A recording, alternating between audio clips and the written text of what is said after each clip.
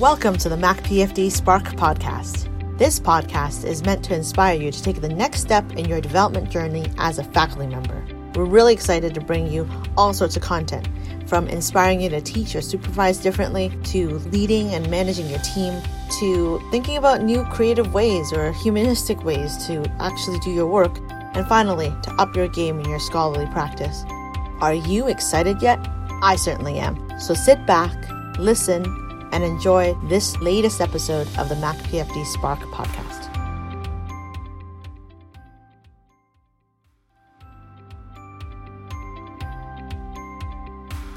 Hello and welcome to the 24th episode of MacPFD Spark. Today we will be listening to a brief segment from the MacPFD Day and Faculty Development event. In this segment, Dr. Quang Ngo will talk about feedback and how it relates to performance, with a special focus on simulation. Afterwards, we will be hearing about a novel way to introduce creativity through the RX Museum program that took place over the COVID-19 pandemic and into 2020. Please enjoy the episode. So what we really want to do is talk a little bit about feedback and how it relates to performance, and then learn to use advocacy inquiry. And this really comes from where I live. I live in the clinician educator space, and I do a lot of simulation. I'm the fellowship director, and I used to be the associate program director for PEDS. So when it comes to feedback, I've had a lot of opportunity to make mistakes and learn from them. The picture in the bottom reminds me of a story. I did Taekwondo growing up. My father taught me, and he's a military guy, fought in the Vietnam War. Decided one day I needed to learn. And I remember as a teenager, and as teenagers are, they don't listen to their parents. And so my dad and I would spar, and he would tell me to put my hands up, and I wouldn't put my hands up because it's not cool. And he'd tell me to put my hands up, and I wouldn't. And the third time, put your hands up, I wouldn't. Fourth time, I got a kick to the face or midsection. It's funny because the feedback was immediate, but in fact, I never felt that it was harsh, and I don't have any ill feelings towards my dad because it came from a place of trust. And I think the article talks a bit about this, is that we've got to this point where we think now difficult conversations, we're equating them to maltreatment or mistreatment, and they're not. The problem is now, because of that, people are shying away from these difficult conversations and critical feedback. And what we actually need to do is equip ourselves with the tools necessary to have these conversations. And this is what this is all about. The problem is learners report frustration at the lack of feedback during medical training. We don't know if this is because we don't label feedback well, or if it's because it's an issue of quality of feedback. Good feedback is important because if you don't get it, good performance isn't reinforced, mistakes are never corrected, and we may never actually achieve competence. We've all said these. I know I've said them, and I will freely admit them. We've all heard these, and these are pieces of feedback that are not useful. They're not useful for a lot of different reasons. I won't get into evidence-based feedback, but a lot of this is not specific, it's not observed, maybe there's no way forward. These are reasons why this is not useful to our learners. Let's consider your preconceptions, right? You watch Yo-Yo Ma, you watch Wayne Gretzky, you watch anybody, with Michael Jordan and his documentary recently. People are looking at this again, and they're saying, wow, these people are geniuses. They operate at a level very different from us. And there's this idea that expert level talent produces expert level performance, and it's based on some level of innate ability. I want to reframe our conversation and convince you that, in fact, expert level practice leads to expert level performance. And it's this idea of deliberate practice that's so important, and it ties directly back into how well we give feedback to our learners. If we give good feedback to our learners, we can actually elevate their performance to a level where, in fact, it looks like that of an expert. Feedback is a mirror with the intention of narrowing the gap between what the learner perceives and their actual performance. And we need to narrow that gap. This brings us to this idea of advocacy inquiry. Advocacy inquiry is important because feedback essentially means that you need to be able to diagnose the patient before you treat their disease. We're all familiar with that as clinicians, but as learners, it should be the same way. You need to be able to treat the learner by understanding what their actual problem is. Once you understand the problem, then you can actually create a plan to move forward. Advocacy inquiry, the basic assumption is that we believe everyone participating in activities here at McMaster is intelligent, capable, cares about everything they wanted, and they want to do their best. And in fact, they want to improve. This is not a comment on the actual bell curve of people's abilities in the community, right? I'm not talking about people's actual ability. What I'm saying is this is the starting point that I have. As long as I understand this, I can then actually engage with my learners because I think that they actually want to get better. That when they do something wrong, it's not because they're trying to be malicious about it, but because there's a reason why they did it. The second part about advocacy inquiry, and the most important part, is get curious, right? Rather than assume that my learner is late because they're lazy, maybe there's a reason why, and I need to understand that. Tell me, what's going on? Why is this happening? That's the core of advocacy inquiry. Why is it effective? Because advocacy inquiry focuses on the frames of why a learner behaves the way they do. The frames are assumptions, feelings, their experiences, everything they bring to the table. These result in actions, and actions result in results. We see results, and we try to feed back based on what we see. Advocacy inquiry allows you to explore the underlying assumption about why they did something rather than just the action. So we talk about single loop and double loop learning. Single loop learning focuses on the action to get a desired result. Think about sports, right? Think about piano. My daughter's in piano right now. The piano teacher says you need to use your fingers in a certain way. That results in a better way to play your notes or a different fingering to be more effective. But in fact, what we really want to do is concentrate on the double loop. In other words, this idea that we can work on the action, but more importantly, we can work on the frame because we can change behavior that way. AI structure is very practical. Tell me what you saw. So start with the observation and then advocate for why it's important. I noticed you didn't start CPR on that pulseless child. It's important because time is brain. And if you don't start CPR, the outcome is very, very bad. So tell me what happened. Tell me how you saw that. Tell me, am I seeing this correctly, right? So that's where it is. Advocate for the position and then ask them about their own perspective about it. This slide Catherine showed you a little bit earlier. This will be, we'll post this up because I find this is nice as a reminder of how to use the AI structure when you're talking to your learner. This is an example of an anesthesia resident who had a patient who desaturated, so you can see here. And the action that people noticed was they were looking around for a pulse oximeter. Advocacy inquiry allows you to ask, well, why were you looking for it? The frame was the pulse oximeter is the only way that I can measure hypoxia and subsequently a patient's ability to breathe. You can then understand that, in fact, if they don't know that there are other more reliable ways of assessing breathing, right, you may not actually fix the problem. Once you can teach them that, in fact, looking at somebody's chest rise, if you can listen to their chest or you look at their color, it's a better way. They don't necessarily look around for a pulse oximeter. They simply assess the patient clinically. So you can see how that addresses the actual problem and not just the action that you felt was concerning. I'll just make a little plug. Sometimes this does fall apart, right? So sociopathic behavior, someone who actually doesn't care, so violates the basic assumption, it's hard where you can't really use AI with them. Safety concerns. So something bad is about to happen. Somebody's about to operate on the wrong leg. You can't use AI. You should just simply stop things and then, use very directive feedback. All right. So I think we're probably at the end of our time. So thank you so much to all the facilitators. You have done a great job in a short amount of time. We'll have to invite you back to do another virtual simulation workshop that's maybe longer. I would think maybe an hour and a half to 2 hours. It seems like you have enough content. There's so much work that you've done. So definitely we'll have to invite you back. This is a taste test for everyone, but stay tuned for Mac PFD and we'll try to do another one of these with the same crew. Wow, that was a really awesome first segment of the Mac PFD Spark podcast. And now, on to our second segment.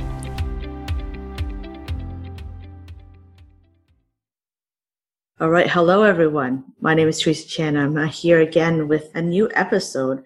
I am really excited to bring some external friends this time, new friends actually. I kind of found out about them on Twitter and I reached out and they kindly consented to being on this podcast with me. And so I'd like to introduce you two folks from Philadelphia. One person is a clinician and one person is an art historian, would you say? Yeah, that sounds about right. Yeah. All right. So we have Dr. Lindsay Hoy. Dr. Hoy, do you want to introduce yourself? Sure. I'm an assistant professor in the Department of Anesthesiology and Critical Care Medicine at the Hospital of the University of Pennsylvania. Excellent. And Dr. Levy, if you can introduce yourself. Sure. My name is Aaron Levy. I'm a senior lecturer in the history of art and English at the University of Pennsylvania. And I also am the director of SLOT, which is a campus nonprofit organization that programs at the intersection of the arts, health, and social justice. Oh, that's super amazing. All that stuff sounds really cool to begin with. But I really wanted to talk about your RX Museum initiative. And so it sounds like it's called RX Museum. It's about art and reflection in medicine. Is that correct? Yes. Okay. So can you tell me about the like the origin story of this program? Like, why does it exist? How did it come to be? I think that for me, the motivation to create this project was kind of predicated on experience hosting workshops in person at some of the arts institutions in Philadelphia. So with the sort of mentorship of another faculty member in the School of Medicine, Dr. Horst Lisser, who had spearheaded a lot of these museum curriculums, mostly for medical students at the Perelman School of Medicine. He was initiating a similar endeavor with his internal medicine residents and invited me to participate because I had expressed interest in learning more about utilizing the arts and humanities in medical education curriculum. I was just completely blown away by the opportunity to gather in a different space with people that you work with on a day-to-day basis, and then have the opportunity to have conversations and dialogue that may not naturally arise in the hospital, in the operating room, whatever clinical context you may work in. So with his permission, I started doing workshops of my own for anesthesia residents as well as for faculty in the School of Medicine. One of the most frequent comments or feedback that I would get from people who were interested but couldn't make it was that they wanted to come, but, just from life priorities on a Saturday afternoon, they weren't able to make it to the workshop. And I wanted to give that opportunity to still have the gallery experience, but maybe in a more accessible manner. And we thought virtually would be a good sort of platform for that. Really, really cool. And Aaron, how did you get involved with the project? So over the past several years, I've been working across both the humanities and medicine, and kind of have worked on and led a couple of different initiatives that try to weave, museums and medicine, kind of the humanities more generally, and medicine kind of together. This particular project emerged for me out of a series of conversations with a colleague of Lindsay's, Dr. Lee Fleischer, who was then chair of anesthesia and critical care, about our desire to harness the humanities to improve communication and to improve care giving. And we were particularly cognizant in our early conversations a couple of years back about how exposure to trauma, to pain, and to kind of just individual suffering and struggle really takes a toll on people's ability to communicate and empathize with each other. So at the very beginning of my engagement with this project was kind of, the idea of intervening in that kind of crisis. That's great. I mean, one of the big pillars that we have at McMaster with our faculty development program is actually creativity and humanism. And so this is really in that vein. And I love how you've made your resources accessible, because I think RX Museum is a wonderful little website. I mean, it's got not too much content yet, but it's definitely building and growing, I can tell, because it's already got more content since I first discovered it. So that's great. And I think that that's really a great initiative to share that with the world, because I think that a lot of places, they don't have leaders like yourself, Aaron and Lindsay, to create these experiences in their own location, right? Not everyone has access to the same kind of art galleries that you do, the same kind of expertise. And I think that time is of the essence for everyone. So even if I did do gallery walks in our, local art gallery, again, for the same reasons that Lindsay, you kind of remarked, people have lives outside of their jobs. And so it'd be amazing to say, check out this website and you can get a daily dose of some really cool narrated content. So I think that that's really a fascinating approach. Lindsay, you were going to say something.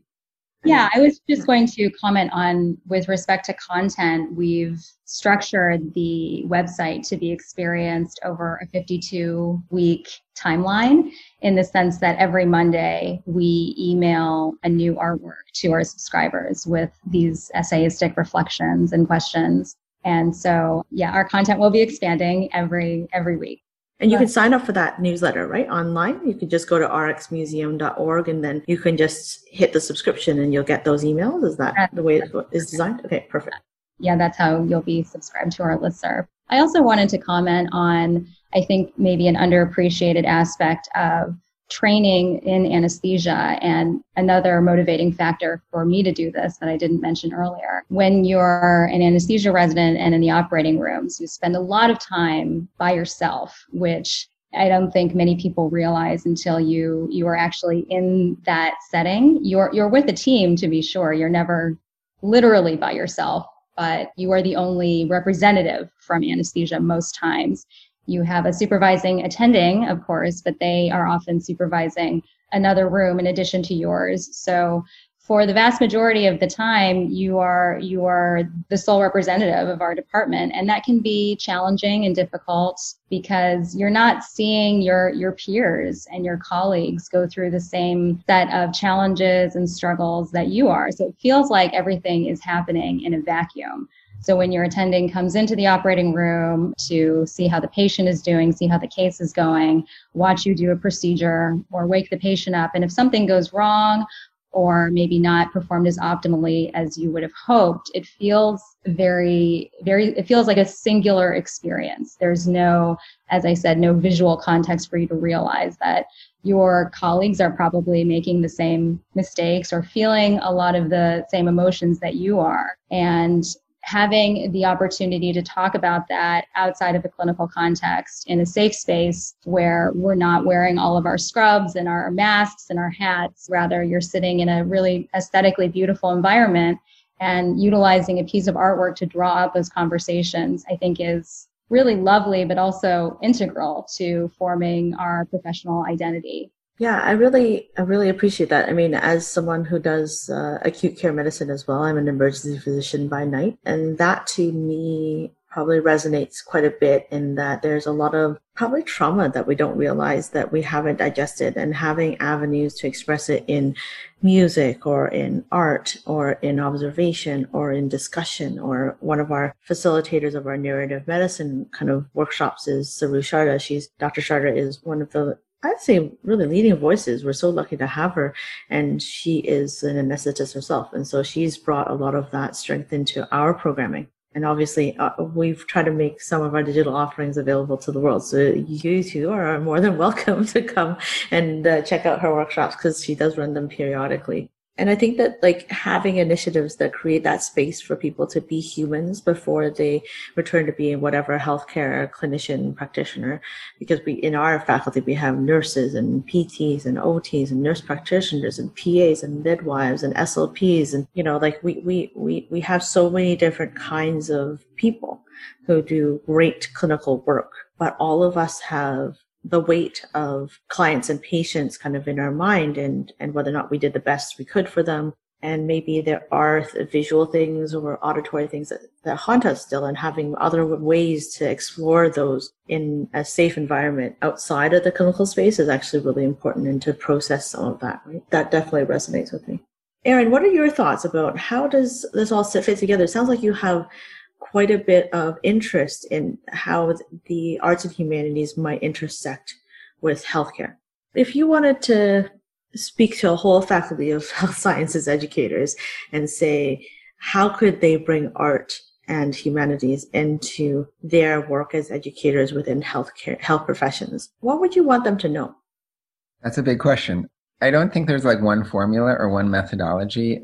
I think over the past few years, as I've increasingly moved into this kind of intersection or space, I've been very cognizant of the fact that people feel often very intimidated to engage with the arts, particularly at least in the context and the spaces that Lindsay and I have been working in. So with this project, it's been really essential to try to create a comforting and non-intimidating kind of environment. The second thing is that we recognize in Arts Museum Initiative that physicians and all of the many individuals who work in healthcare lead incredibly difficult lives, doubly more so now during the pandemic that has been so difficult for communities in the States and especially in Philly. And so we're trying to not ask people to go to the museum or to kind of go to a civic institution, but rather to bring the civic institution, to bring the museum to the hospital, and to think about all the ways that digital technologies can also enable that movement. There's so much that museums and hospitals share. There's so many things that the arts and humanities share with hospitals. I think fundamentally, these are both sectors that see their work as a form of caregiving, and that are trying to serve the communities that they're part of.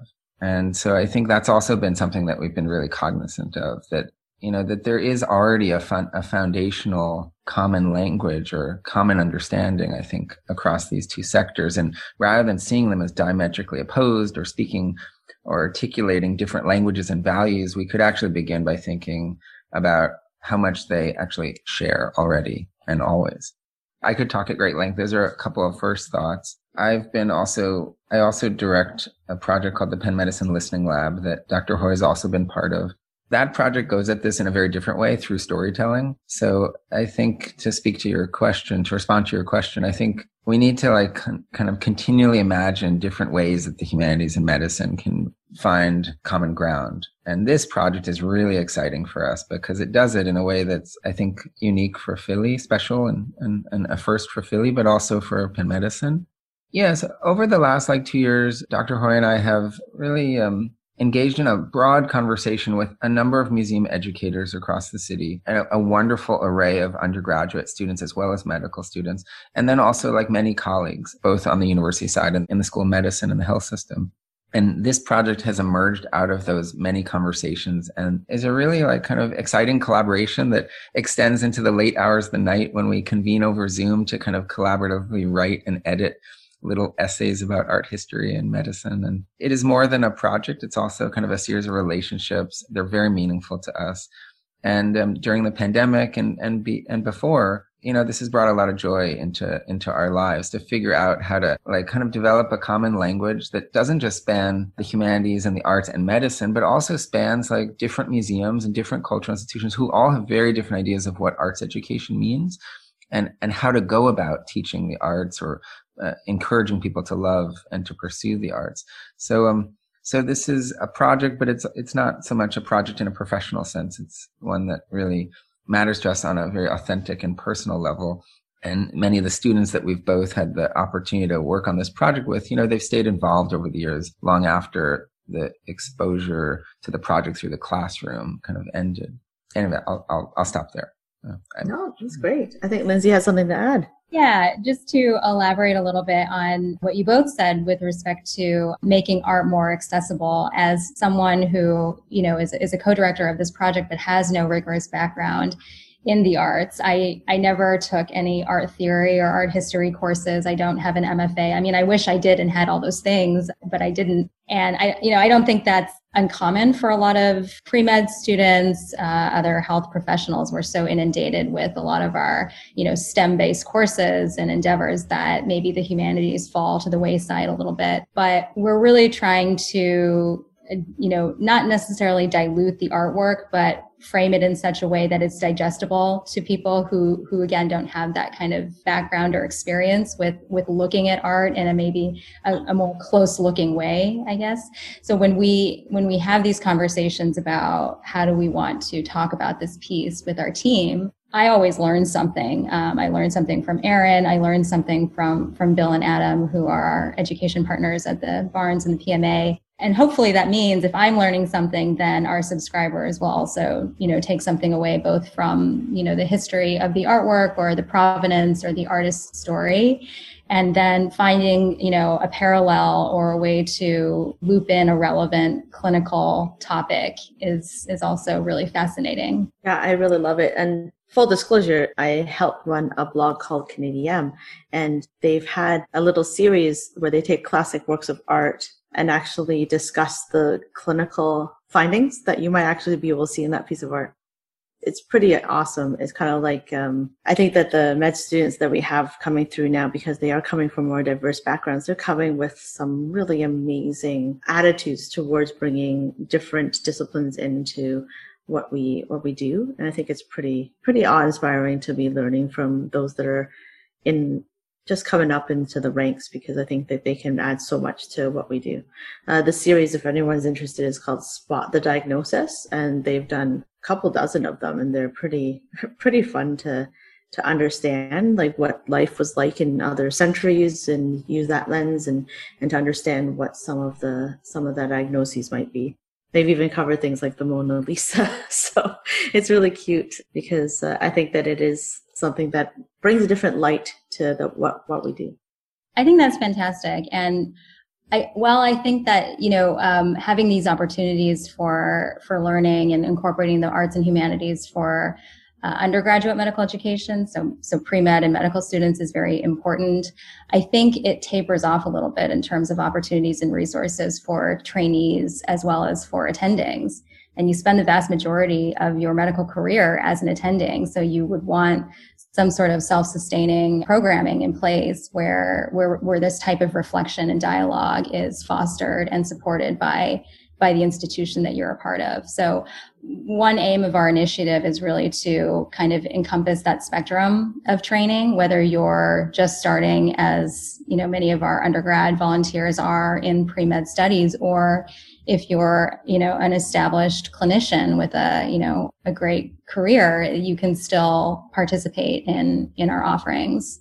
I love the idea of co-learning, right? Because I think that a lot of us in these zones that are new, you're coming at it the same. Like if you've never done pottery before, and you might be an established surgeon, but you might not know how to work the clay. That's totally fine. And I love the idea that we can have those kind of inclusive events where it can be a range of people, diverse in age, diverse in background, diverse in what they actually do. And we can all learn from each other. So we're hoping when, we can do these kind of events, hopefully we can find some volunteers that can take us through similar things at our shop. That's partly the reason of we're having this conversation, is to inspire people who might have interests in this kind of arts-based and humanities-based practice to get involved with our McMaster Program for Faculty Development. And we can co-develop with those folks opportunities to engage in those kind of experiences. Yeah, it is very democratizing and also an opportunity to just bring people together. I did a faculty workshop at the Barnes about a year and a half ago, and we had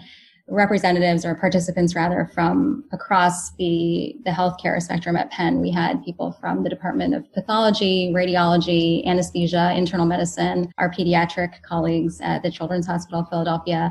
So it was a really unique way to bring people together, again, in an external environment that's not the hospital. And a lot of these people you would never meet on a day-to-day basis because our paths just don't cross. But the arts is a way to, foster a common interest and, learn something that you may not have the time to otherwise, and get to know each other and foster collegiality. Yeah, it makes me think back to university or undergrad, that is, and high school, where you might have had never intersected with someone in class, never been in the same program as them. Maybe you had different schedules than them. Maybe they're a different grade than you, different year, right? But I think the extracurriculars were really important to me, to be able to meet people from all across. And so whether that was in the drama society or choir, or I was really nerdy and did Model UN, these were opportunities that really resonated and were important to me. And I find that as you get more senior, there aren't the same opportunities. And I think that's where we can do a better job as faculty developers, but also as just other human beings, to say, hey, I'm going to the art gallery today. Anyone want to come? About a year and a half ago, my department chair, actually, he has a good friend who works at the Royal Ontario Museum. And so he got us a special kind of like invite only access to hear some of the preview for the upcoming exhibits on spiders at the time and some of the dinosaur stuff. And it was really cool to be able to speak with some of the curators and some of the people who are working really hard to create these opportunities. And then we got to explore the museum, which was really fun as well. And so I think that there's all sorts of different ways. And that's maybe a little bit more STEM, because I think that, spiders and paleontology are still in the more of the sciences traditionally. But I think that there could be other outings that could happen as well. And so I think that that's really inspirational. So hopefully the leaders that are listening to the podcast, and I'm hoping there will be some of them that take this as a call to arms to maybe think about when we can create these opportunities. And I think that right now, actually, we're recording this during the pandemic, so social distancing and all those other things are a must, but there's actually quite a few of the big museums around the world where you can do virtual gallery walks and stuff like that right now. And so it might be an opportunity that you could galvanize a bunch of people to go and visit the Louvre, for instance, and engage in that. Yeah, absolutely. I mean, we're clinicians, of course, but we're also people at the end of the day. So I think the arts provides a form of really important self-care. This has been a fascinating conversation. Thank you so much for a great conversation. Now, just one more time, Erin, can you give us the elevator pitch for what RX Museum is and give us a summary of why someone should check it out and subscribe to your website?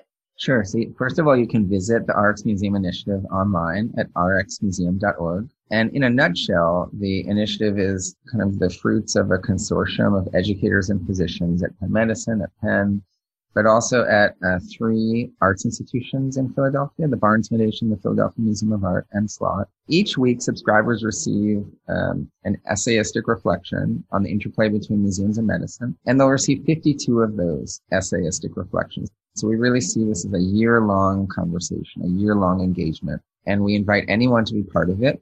Simply go to the website, add your email address, and you will receive a prescription weekly of art and medicine. All right, perfect. Okay, well, thank you so much for your time. It's been lovely to meet and chat with both of you about a really, really cool arts-based initiative. And hopefully this is going to spark some interest in our faculty to think about how they might be willing and able to engage directly with ARX Museum or start something locally that we could do that really enhances this agenda. So thank you so much for joining me. Thank you. Thank you.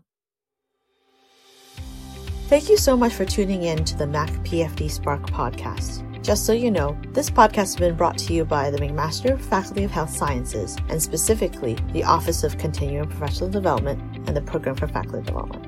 If you're interested in finding out more about what we can offer for faculty development, check out our website at www.macpfd.ca. That's www.macpfd.ca. Many of our events are actually web events that are free. Finally, I'd like to thank our sound engineer, Mr. Nick Hoskin, who has been an amazing asset to our team. Thanks so much, Nick, for all that you do. And also thank you to Scott Holmes for supplying us the music that you've been listening to. All right, so until next time, this is Mac PFD Spark signing off.